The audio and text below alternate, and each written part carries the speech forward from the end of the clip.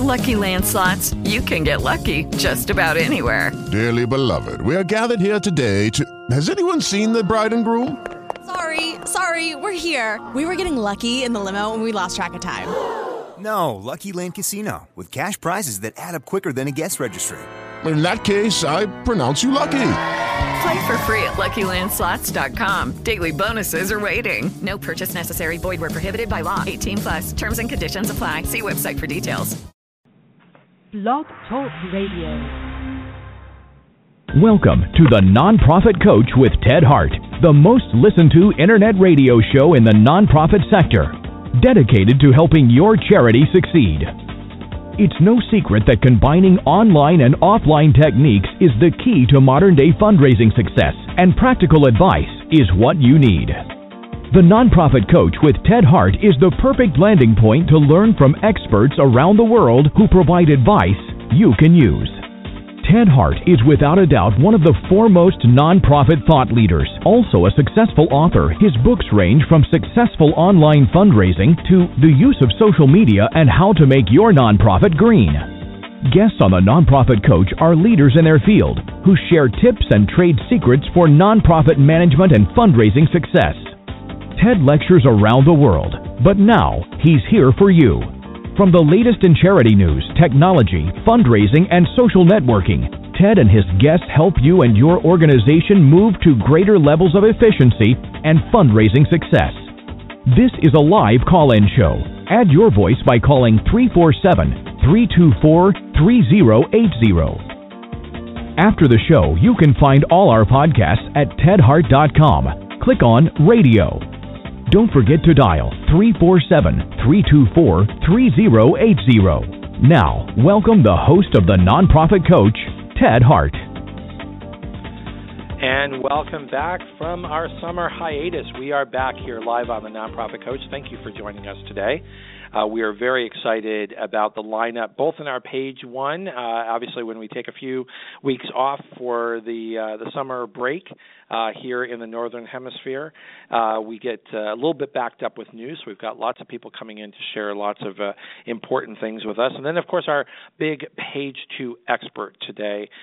Definitely stay with us. You're going to want to hear what Stephen Meyers has to say about personalized philanthropy. And I'm very excited that we've got Linda Lysakowski from Charity Channel Press here to do the big introduction to our page two expert. So as always here on the Nonprofit Coach, as you heard at the top of the show, this is a live call-in show. So please do call in to 347-324-3080. You can also join us over in the chat room. I see several folks over in the chat room. You can ask questions there. Or, as always, you can ask me questions just by emailing tedhart@tedhart.com. We are going to run right over to page one because we've got so much to cover today.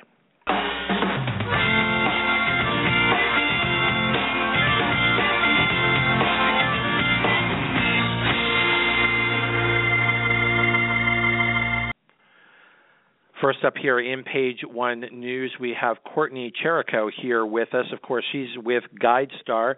GuideStar is, as our listeners know, one of the 6 pillars of online success for all nonprofit organizations. And here in the United States, it ranks number 2, right behind a well-designed website, well-designed mobile service, and your email service. You need a strong GuideStar strategy. Welcome here to the Nonprofit Coach, Courtney Cherico. Thank you for having me, Ted. I'm happy to say today we have a resource page for the Syrian civil war. It's at the forefront of everyone's mind, and we have a list of expert-recommended organizations that are responding to this refugee crisis. It links to the organization's profiles on GuideStar as well, so you can go ahead and share with your networks and ensure donations are making your maximum impact. If you want to see this resources page, it's going to be npo.gs/EU refugee, capital EUR. That's terrific. And I want to thank you again for the GuideStar partnership here on the Nonprofit Coach. Obviously, when we take a few weeks off, we get a chance to clear our head a little bit and reflect on all the things that make this show so popular and make this show such an important resource. And part of that is the fact that you folks at GuideStar always make a point of coming and sharing with us the latest resources. And, of course, our hearts break at seeing all of the problems that the refugees are facing as they're trying to escape war.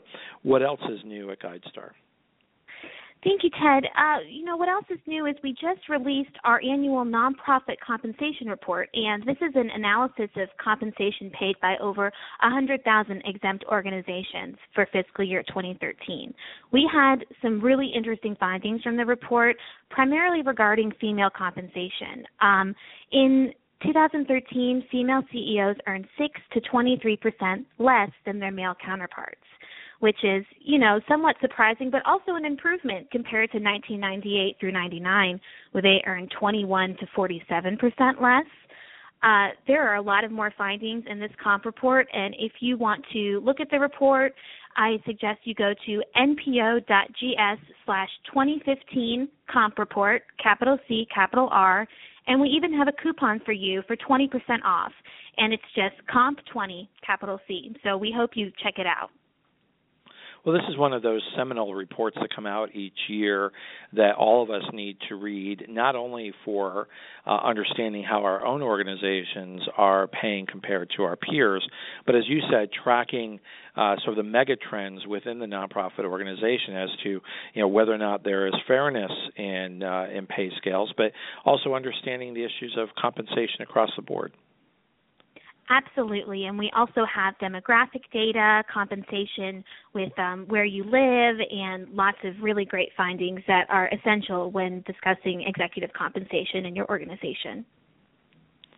The nonprofit sector is always changing and morphing. It's one of the things I think those of us who have been in the sector for a few decades now really enjoy about our work is that there's always innovation and there's always new ideas of how we can serve those most in need. One of the things that we really support is the notion of nonprofit organizations completing their data on GuideStar and making sure that that information is current. Can you walk us through a little bit why that's important from your perspective and how are we doing about increasing those numbers? Sure thing. From an organizational perspective, it's important because this is really your profile to the world as read by donors. And when you update your profile, you can have as much space as on our website as a large organization. It's an equal playing field, and you want to establish that impact is the most important for your donors, and here are those statistics that prove your impact. And how can nonprofits that maybe are not as familiar with this as maybe our more seasoned listeners, how can they learn what's already posted and how can they update their information? You definitely want to go to guidestar.org and click on Update Your Profile, Get Started Now. And it's really never been easy to update your profile. We just launched a better user experience that helps walk you through with easy steps and easy commands. So guidestar.org is the place you want to be. That's great. Well, we certainly continue to endorse GuideStar as a very important strategy for online success. And you mentioned it a little bit earlier, Courtney. One of the biggest reasons for that is the high viewership of GuideStar data and how donors throughout the country are using GuideStar as a place to go to get information about their favorite charities and to make appropriate decisions about where they would like to support philanthropy. So, Courtney, we look forward to having you back again, or someone from GuideStar back here on the show next month. And it's good to be back from the summer break and great to have GuideStar with us. Thanks so much, Ted. Have a great show. You bet. Thank you, Courtney. That's Courtney Cherico from GuideStar, again, here with the GuideStar Minute, sharing us very up-to-date topical information that we all can use. Next up here on page one news, another really dear friend of the Nonprofit Coach radio show, of course, is Blackbaud. Blackbaud has been with us from the very beginning, and we have a long-standing partnership with Blackbaud. Today we've got Catherine LaCour, who's with us, Content Marketing Associate for, Blackbaud's Senior Vice President. More importantly, is here to bring us up to date on what I consider to be one of the very best conferences available in the nonprofit sector. Catherine, tell us all about BBCon 2015. Hey, Ted, thanks. Well, thanks for having me, and I can't believe we're, a month away now. It's coming quickly, and you've been to BBCon, as you said, many years, and this is really going to be our best conference we've had. We're also excited to bring it to our second home, Austin, Texas, for the first time. And for those that don't know who are listening, BBCon is being held at the end of the month, October 26th through the 28th. And BBCon, we bring together thousands of nonprofits to network, to share the latest insights, trends, innovations, from fundraising and marketing strategies to best practices for accounting and stewardship to technology advancements and more. And this year we have over 200 expert-led sessions, and we're going to be joined not only by our very own Ted Hart, but also by some of the world's most noteworthy voices in the humanitarian movement, which, given what's going on in the world today, I think will be really timely and interesting to hear. Absolutely. Now, Catherine, one of the things that I'm often asked is, where can nonprofit executives go to get expert training, to learn what's happening in the sector? And then I mentioned the Blackbaud conference. I bring up BBCon, and as you are aware, and others at Blackbaud, I've long said Blackbaud is one of the best-run conferences. But some folks have the belief that the Blackbaud conference is really only about selling Blackbaud content and services, and it's really just a user group meeting. But it's so much more than that. Help me share with my listeners why BBCon is more than just Blackbaud.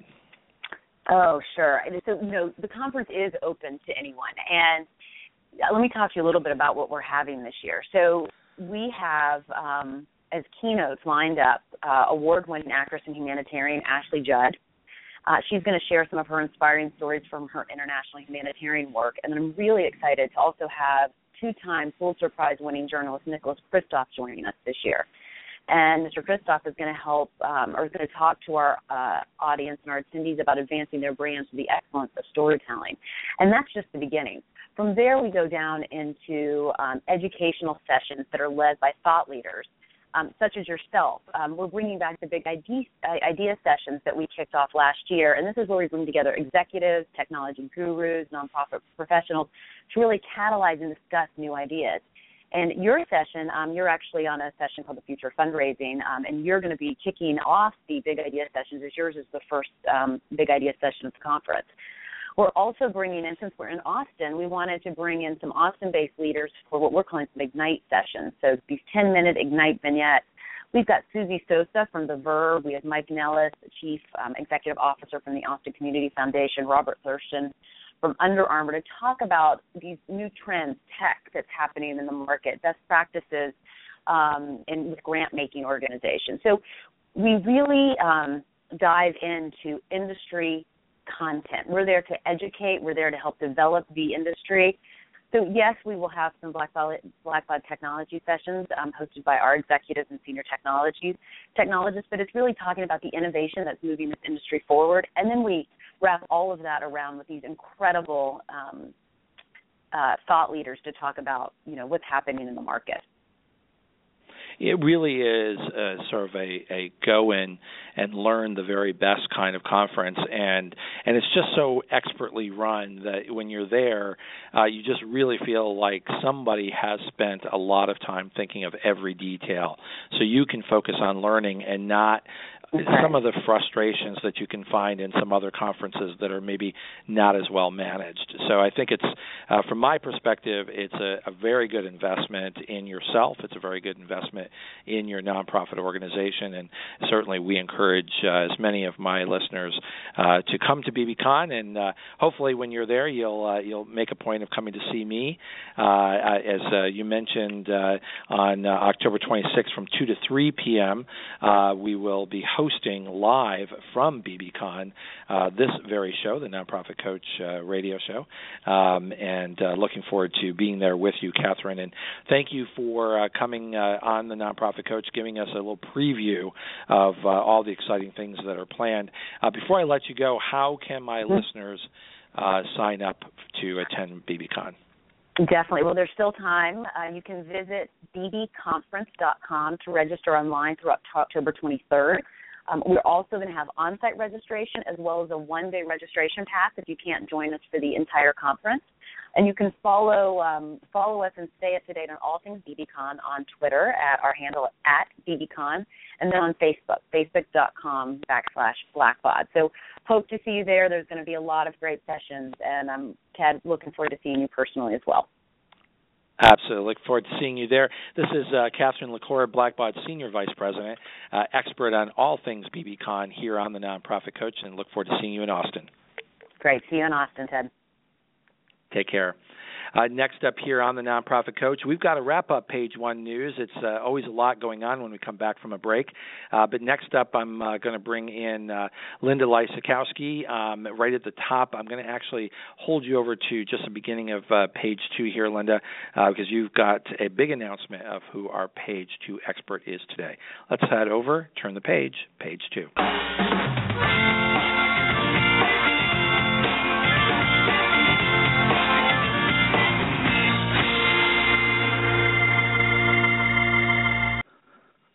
Linda Lysakowski, of course, is one of the top experts in the nonprofit field. She is an ACFRE, Advanced Certified Fundraising Executive, something that we have in common.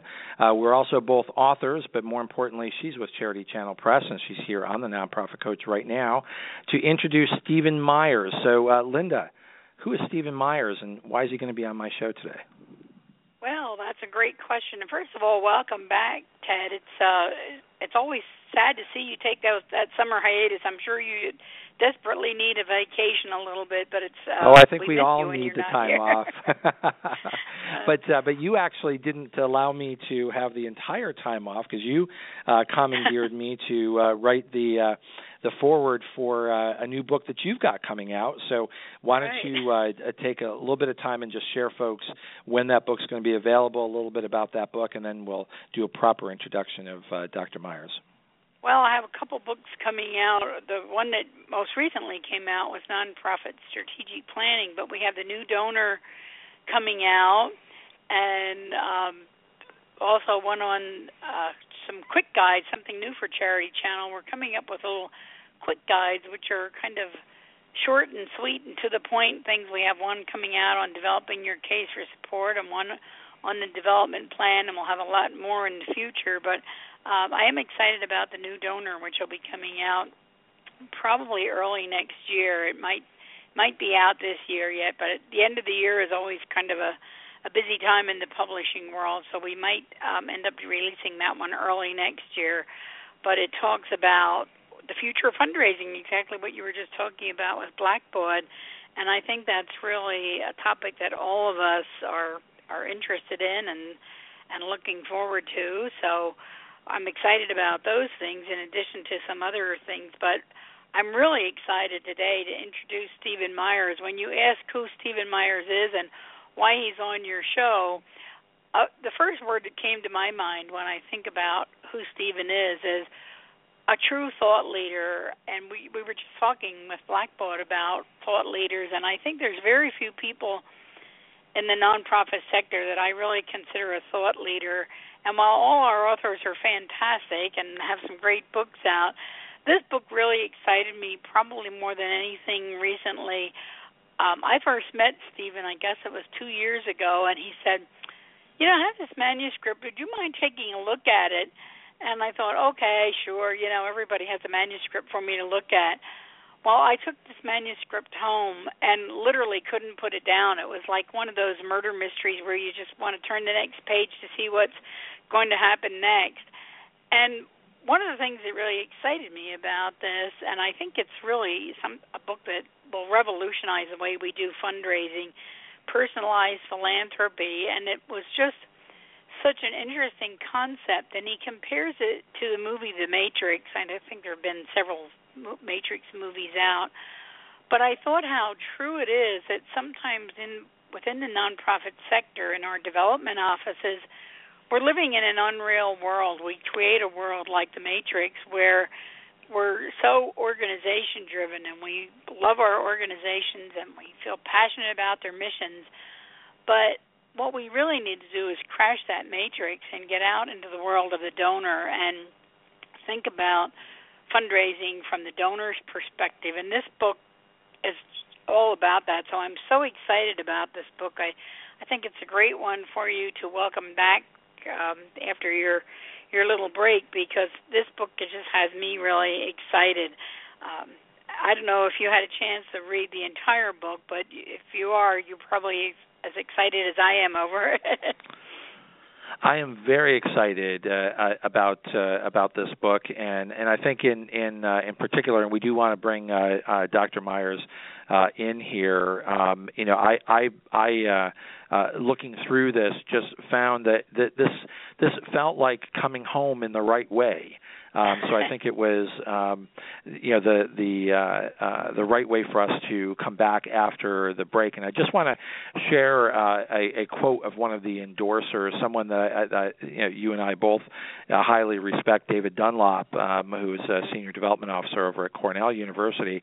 He says, "All who engage in encouraging and inspiring charitable giving have a great new resource in personalized philanthropy, both seasoned professionals and those just beginning their career in fundraising. Steve and I think alike, and I like what he has written, and I think you will too." So I think that's a very powerful endorsement from someone who really knows what he's talking about and has a very strong career, and I think is a great way to move right into personalized philanthropy and, as you said, crash the fundraising matrix. So, Linda Lyskowski, thank you for introducing us to Stephen Meyers. I'm bringing Stephen on. He's now here live on The Nonprofit Coach. Welcome, Dr. Meyers, to The Nonprofit Coach. Hi, Ted. Pleasure to be here. It's great to have you here. Linda, thank you for that great introduction. We're going to jump right in here to page 2 expert. So, Stephen, introducing this book, does it feel to you like this is a heavy lift for people to understand personalized philanthropy, or do you feel like this is an invitation to come back home? That's really a great question, a good way of starting. For me, it really was a kind of awakening, and that's why the idea of the matrix seemed to be so appropriate as a metaphor. Because for many years in fundraising, before I kind of developed these concepts, I just felt that something wasn't quite right in the world. Because of all the silos and the channels that kept fundraisers and donors from really working together. And so when I began to see how this system was set up, I wanted to figure out a way to kind of level the playing field. And as soon as I was able to see the structure for what it was, which is a synthetic and artificial system and structures, and the way that departments were set up, and the way that donors had to operate in their channel, and so did fundraisers. As soon as I saw that kind of crash down, a new world opened up to me, and I felt like I had the ability to do things that I hadn't been able to do before as a fundraiser, and it kind of restored my faith and creativity. So yeah, it was really like coming home in a way. When I look through this, this is a book that gives the reader a roadmap to donors. I felt that what you're reminding us is that so many organizations, and please correct me if I'm wrong, so many organizations get caught up in their need for money and get caught up in their budgets and their internal silos in terms of how business is done, that the donors who fund nonprofit organizations, the philanthropists who want to make a difference, almost become ancillary to the entire process. Yeah, that's true. In a way, it's like the organization and the setup of fundraisers with the annual campaign, the major gift campaign, and the plan giving campaign are really set up. The job of the fundraiser is really to service these campaigns and to fill the need of the campaign rather than to focus on the need of the donor. So that culture of institutional focus really makes it almost impossible to see or connect with what's going on with donors. And, of course, donors have a strong reason for being there. If you suggest the idea of personalized philanthropy to them, as a matter of fact, they'll be surprised that their own philanthropy is not really personalized.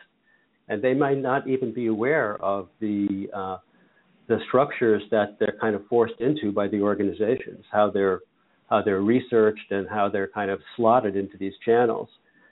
And, what's wrong with that is that donors who care will stay with an organization for 5 years, 10 years, 15 years, 20, 30 years.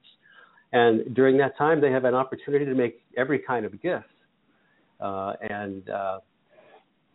If organizations realize that you should be able to approach a donor where they are in sort of the life cycle with the organization, that would change the way that we do fundraising. I sort of hear, and Linda shared with us when she read your manuscript, she got really excited and just sort of couldn't stop turning the pages. And what I see in your approach here, and I just want to run this by you and pull me back if I'm going way too far, is one of the things that I've shared on this show is the inherent conflict of interest that fundraisers have when they're employed by a charity. Because I think that as a professional fundraising executive, CFRE, ACFRE, someone who is truly a professional development officer, is developing opportunities for donors to give. And for me, that's fundamentally different than being a fundraiser. And as a development officer, you have, I believe, as one of the promises that you make to the industry, is that you become the donor's advocate. That it's your job to understand what the donor wants to accomplish with their philanthropy, because they don't owe the charity the money. They don't have to give it to you. But your job is to help them succeed in ways that they want to succeed. And sometimes that comes into conflict with, as you mentioned, you then understand at the same time that you're a professional and you have these responsibilities to the donor, that you also draw a salary and have a position with a particular nonprofit organization that has budgets to meet, has campaigns that they want to be successful. And part of this crashing of the matrix is helping all of us make sense of that. Well, that's a very deeply thoughtful and profound question, and it really goes to the heart of my quest. And I really think of it as a quest because I'm trying to persistently solve this problem of how you can really stay with the donor. You raised the matter of kind of walking the walk and talking the talk. We're all talking that talk, that we're donor-centered and we're in it for the donor. But we do have these obligations to fulfill our annual campaign numbers, our numbers of visits, we have to raise the money for a particular campaign, and we lose sight of where the donor is along the path of their giving. So one of the insights that I had along the way was that it would be possible, if it's possible, to kind of meet the donor where they are, rather than where you are. Instead of doing a solicitation and taking out, here's our campaign proposal. We think that you should make a gift of X, and then wait for that donor to consider whether they want to do that or not. You're much better off if you meet the donor where they are and find the connection, the mesh between their passion, their compelling interest in your organization, and what the compelling need is of the organization. That way, you can not be an annual gift officer meeting a campaign need, or a major gift officer focusing on just the campaign of the moment, or a plan giving officer focusing on gifts that the donor can make way in the future or through their estate. You can connect that donor up where they are. And I think the real breakthrough that I had was doing this thought experiment. I actually developed some strategies so I could really move from just this kind of doing the talk about this, but to doing the walk, really connecting up the donor's capability for their lifetime and capacity, that they had a much greater capacity in their lifetime than they have in any given moment. So if you look at the donor along this the spectrum, you can see that they can make every kind of gift and tie their gifts to a purpose that's important to them. And that's really a donor focus. That's kind of what characterizes the donor focus, which is exactly the opposite of what the institution culture is about. The institution culture says, we want you to give us an unrestricted gift. We want you to give it to us for our purposes. We want it to be in cash so that it's immediately expendable. And it's a transaction. We'll say thank you very much, and we'll come back when we need you again. And the donor focus is rather understanding how the donor would fit in with your organization's long-term approach, and what their aim was. For instance, if they wanted to establish a research fund or a professorial chair or a scholarship, they could do that by combining their current giving and their future giving and chaining together all these different types of gifts and vehicles that are possible, but not seeing them as transactions, instead seeing them as staging their purpose over a period of time. And that's something that's just not possible in the structures that most of us as fundraisers live in. And that's why isn't that really the point that you just made, that we've created these structures? Capital campaigns don't exist by themselves. Annual appeals have no value whatsoever, except that as professionals, we've developed these frameworks that are meant to help donors feel valued and help them feel successful in supporting the charity of their choice.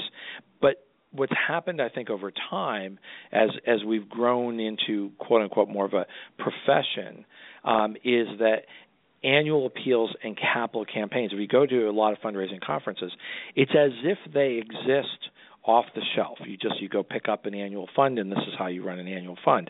But it misses the point of why you have the annual fund in the first place. You really have crashed the matrix yourself, Ted.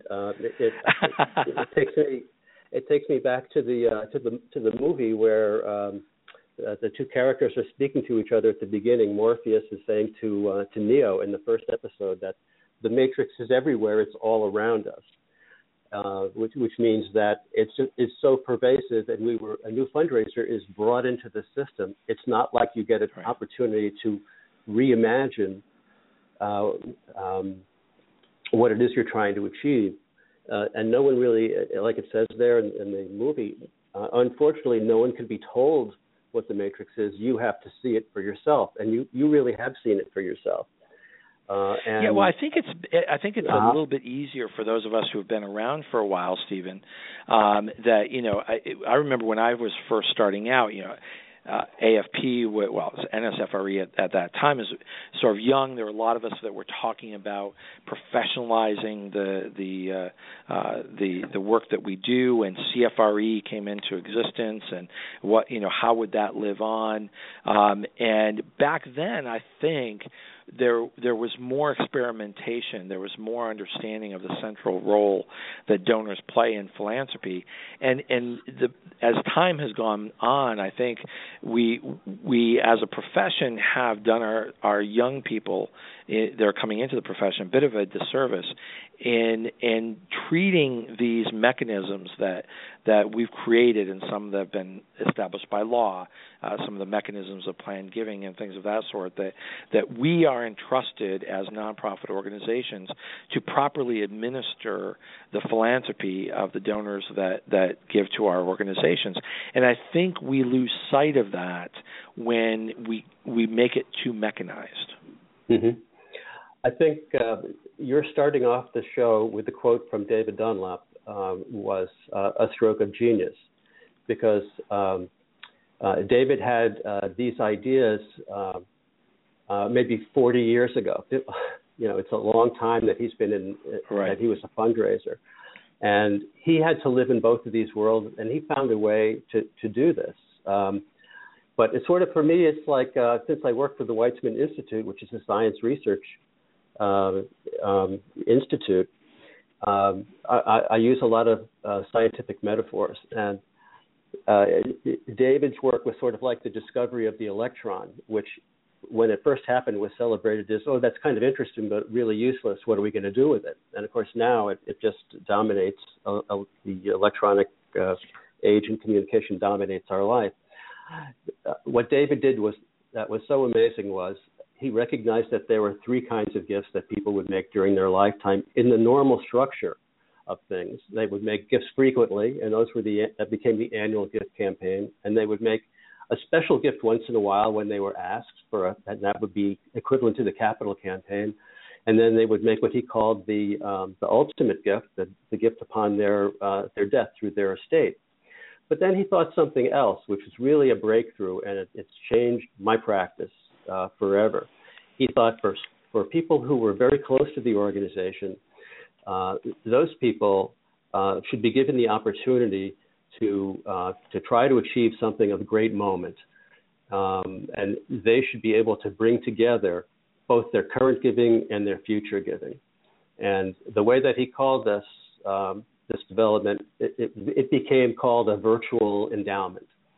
And it was used just on a few occasions with special donors who had a long-term commitment. What it allowed them to do was, I brought it into my practice, and it became the core element for me.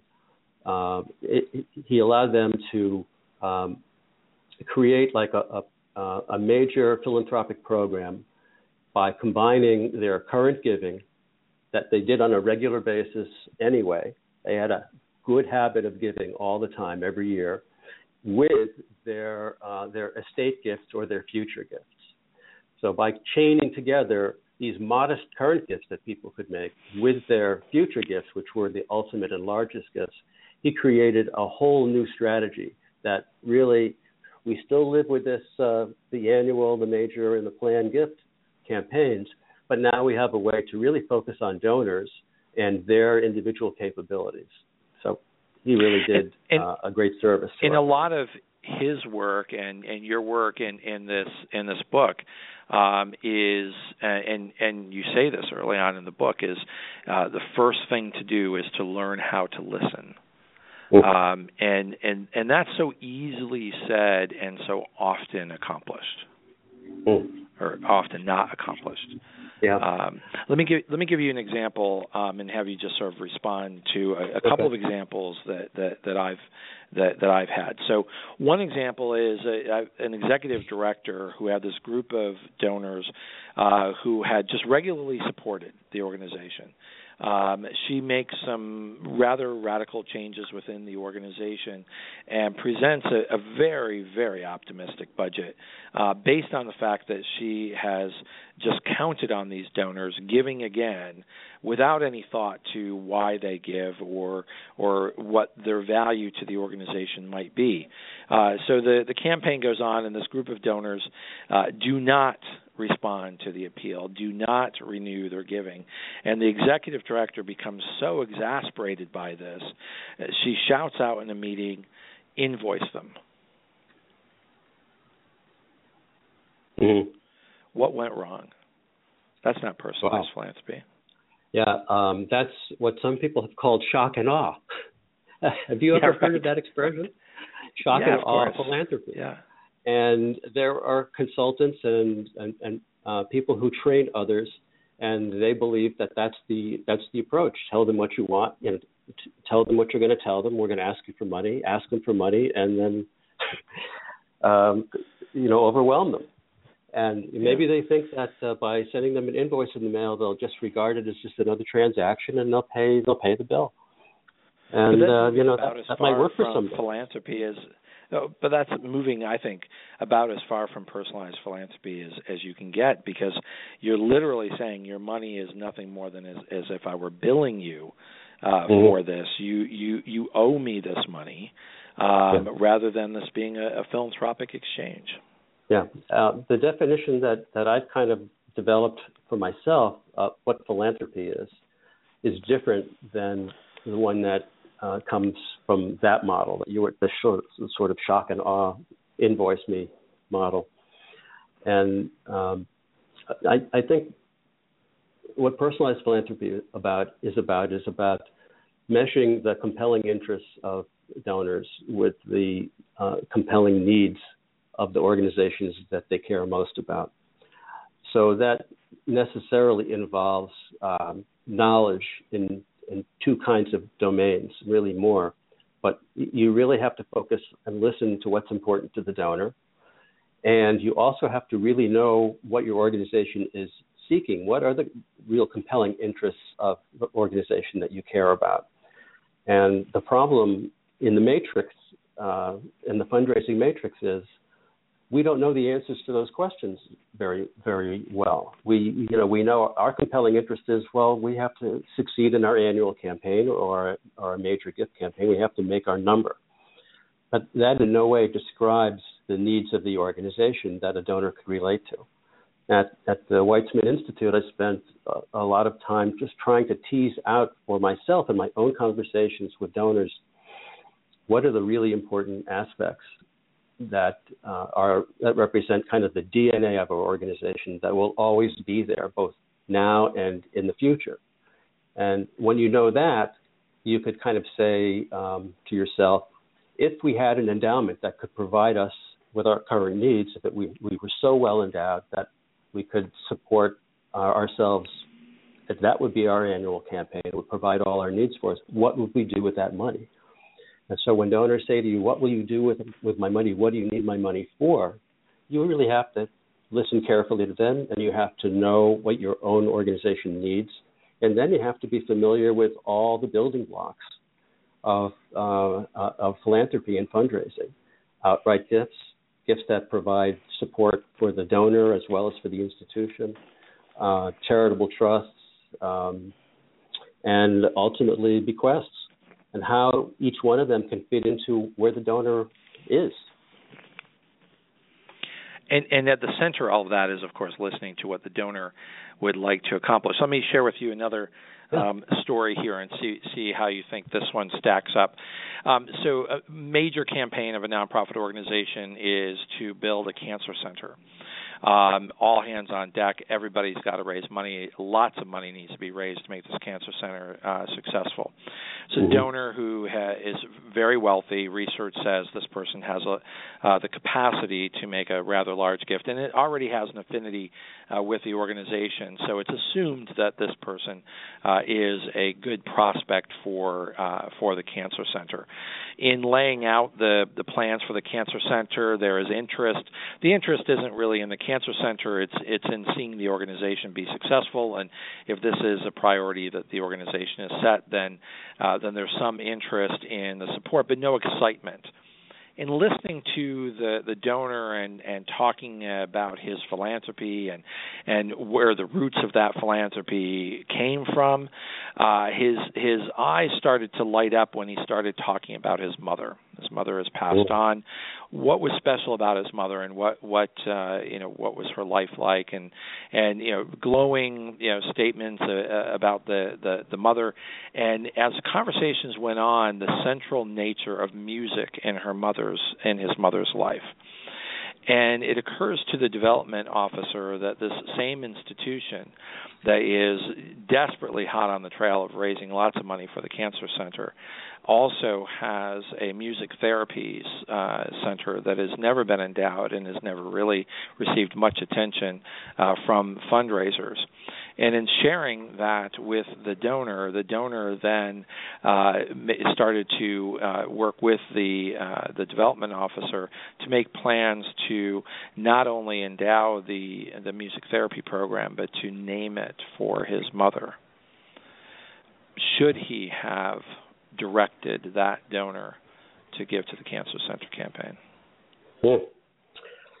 That's a great question, and it points to the dilemma that many of us would be in that situation.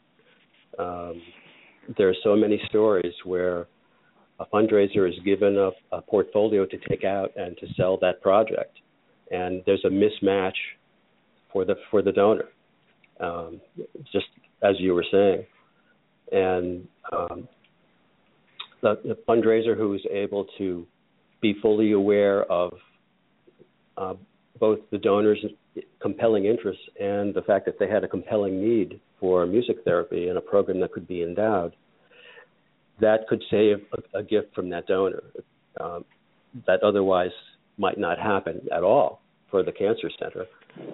On the other hand, right, and the focus was on this concept of listening.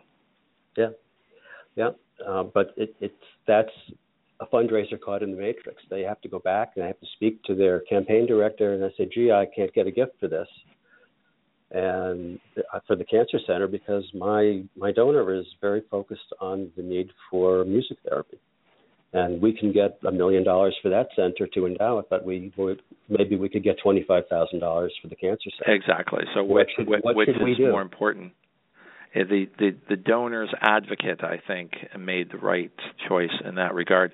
Listen, Stephen, we're going to take just a very quick break here. When we come back, I have a very big question for you. I would like to ask if you could share with my listeners today, how do you get nonprofit leadership on board to have personalized philanthropy be at the centerpiece of the giving at your nonprofit? And we'll be right back after this break. Okay.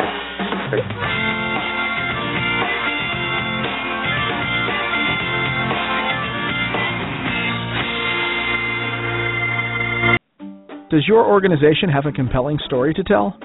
Do you want to connect with your supporters, volunteers, and donors, but don't have the funds to launch expensive outreach campaigns? The YouTube Nonprofit Program can help. If I could give one piece of advice, it would be sign up for the YouTube Nonprofit Program. If I could give another piece of advice, it would just be to capture the story of your organization and use video to tell it, because video is the most powerful medium by far.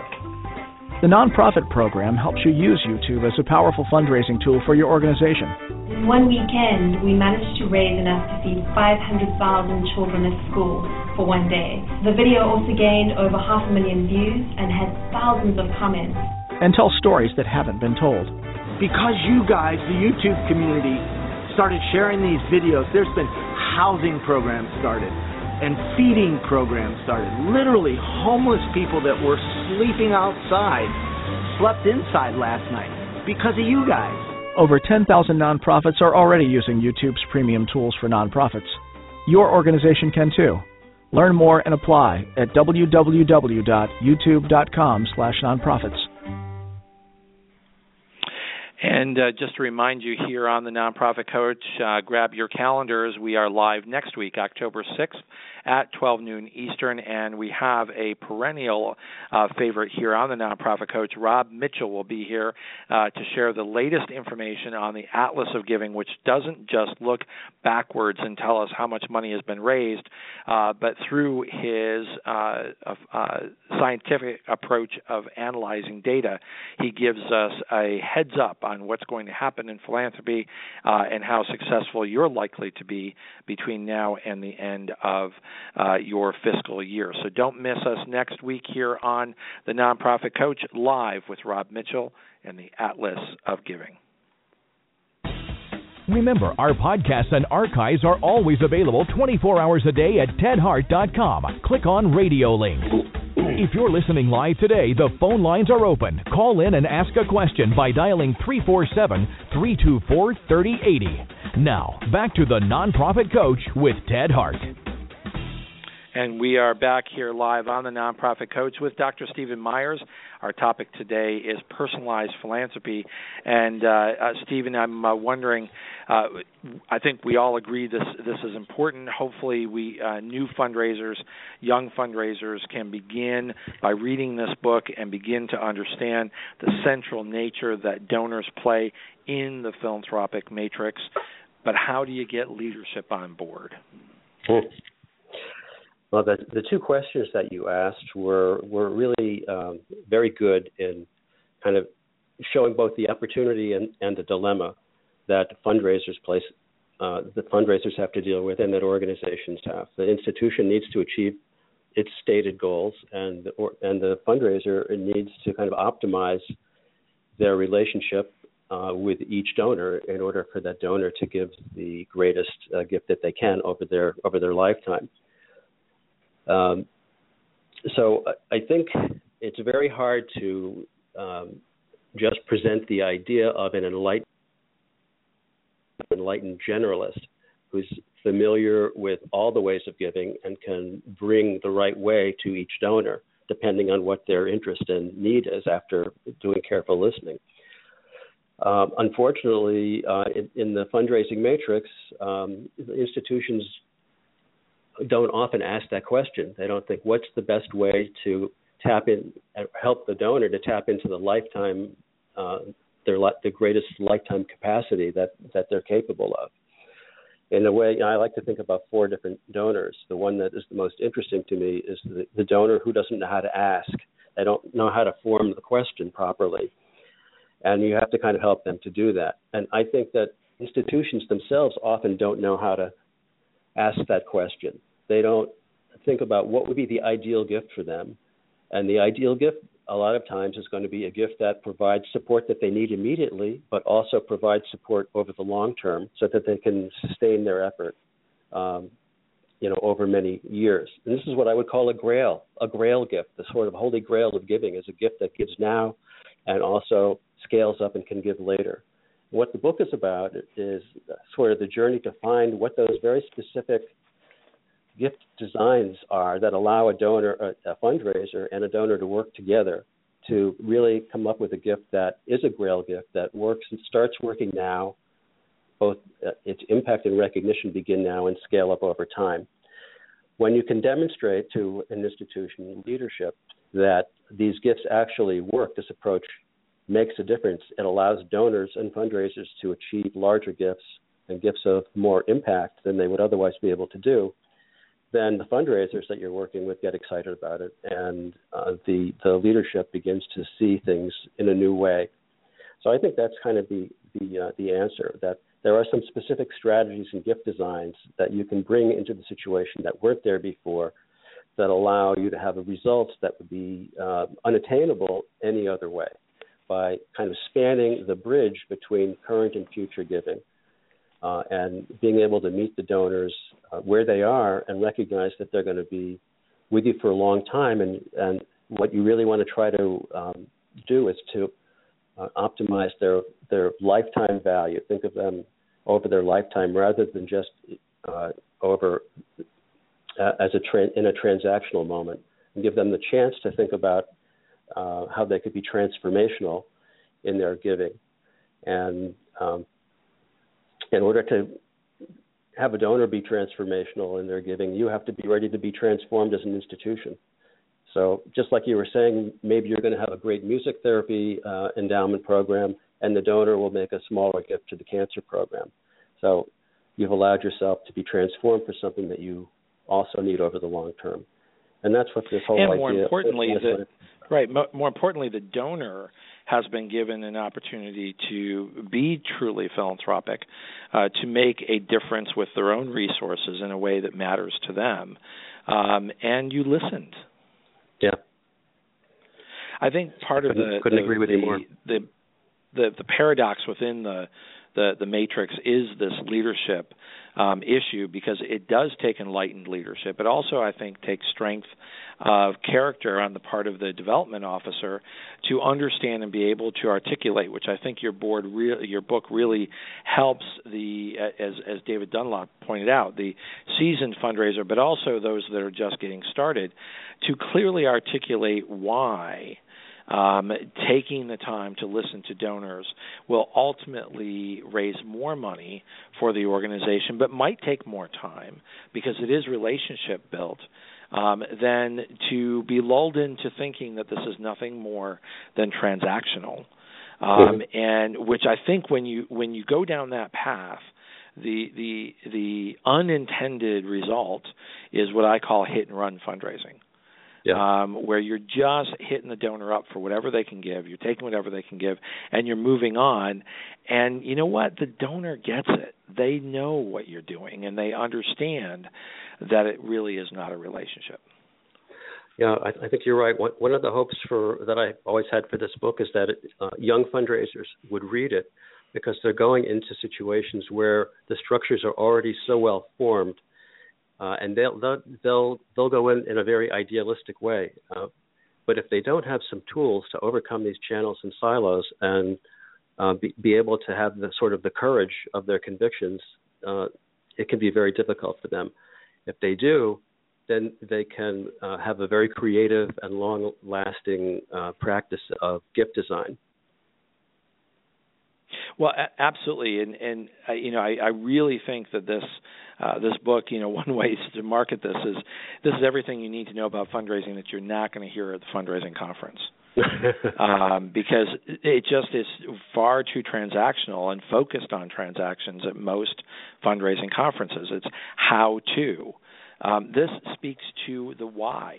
Why are you doing what you're doing? And it also speaks to the most important ingredient in philanthropy is the donor. Certainly, there is a compelling need and a compelling case, but there will never be a day that we will fulfill every compelling case and every compelling need. But there is an opportunity, and there is a finiteness to each donor's capacity to meet whatever needs they have to be philanthropic. And I think that's where the emphasis needs to be placed, is how can we help each and every donor do the maximum good for what they would like to accomplish. I think one of the strategies that we haven't talked about that makes this happen is the idea of an umbrella gift, that if there's an individualized plan for that donor, each gift along the way, whether it's a large gift or a modest gift, they're all chained to that same purpose, that compelling interest that they share with the institution, the reason that they're connected, the why. So even the smallest gifts can really matter if they're part of a bigger plan. And I think that's such an important message, because of course we rank order prospects and donors, and meeting campaigns are important, and meeting budgets are important. But one of the things when I'm lecturing that I often share with people is, there's one thing I can absolutely guarantee you, no matter where you work and whatever job you get, there will never be a day that you have raised too much money. Your organization, no matter how successful you are, your organization will find a way and will manage to spend all of the money that you have raised. And guess what? They will then want more. And so I think the emphasis needs to be on what is appropriate and what is possible, given the donors that we have that are interested in our work, and build your philanthropic program around the realities of what your donors can accomplish, than to just simply hit and run fundraise all the time. Yeah. Unfortunately, Stephen, we are running out of time. So I want to ask you in the last 90 seconds that we have together, two things. One is final message, and how can my listeners reach you? Okay. I think the final message is that the ability to connect with donors and to raise money with them is limited only by your imagination if you have the right tools. And it's very easy for people to find me. They can find me at personalizedphilanthropy.com. That will connect them to my blog. It will tell them about Charity Channel, where the book is, and about my work at the Weizmann Institute of Science, which is also central to this new technology of giving that we've developed. Stephen, thank you for writing this book. I think this is a very important contribution to the work that we do, and I think a very important book, certainly for seasoned fundraisers. But you know what? Shame on them if they don't already know this. But I think that for new fundraisers, this is a must-read. And Stephen Meyers, you are always welcome here on the Nonprofit Coach. Thanks for being such a good reader of my book. Thoughtful questioner. Appreciate that very, very much. Well, thank you again, and don't forget to join us next week here on the Nonprofit Coach, live 12 noon Eastern, and we will have the Atlas of Giving next week. This has been the Nonprofit Coach. You've been listening to the Nonprofit Coach Radio Show with Ted Hart. Tell all your friends to check out our production schedule and download our iPod and iPad-friendly podcast at tedhart.com. Thanks for listening to the Nonprofit Coach.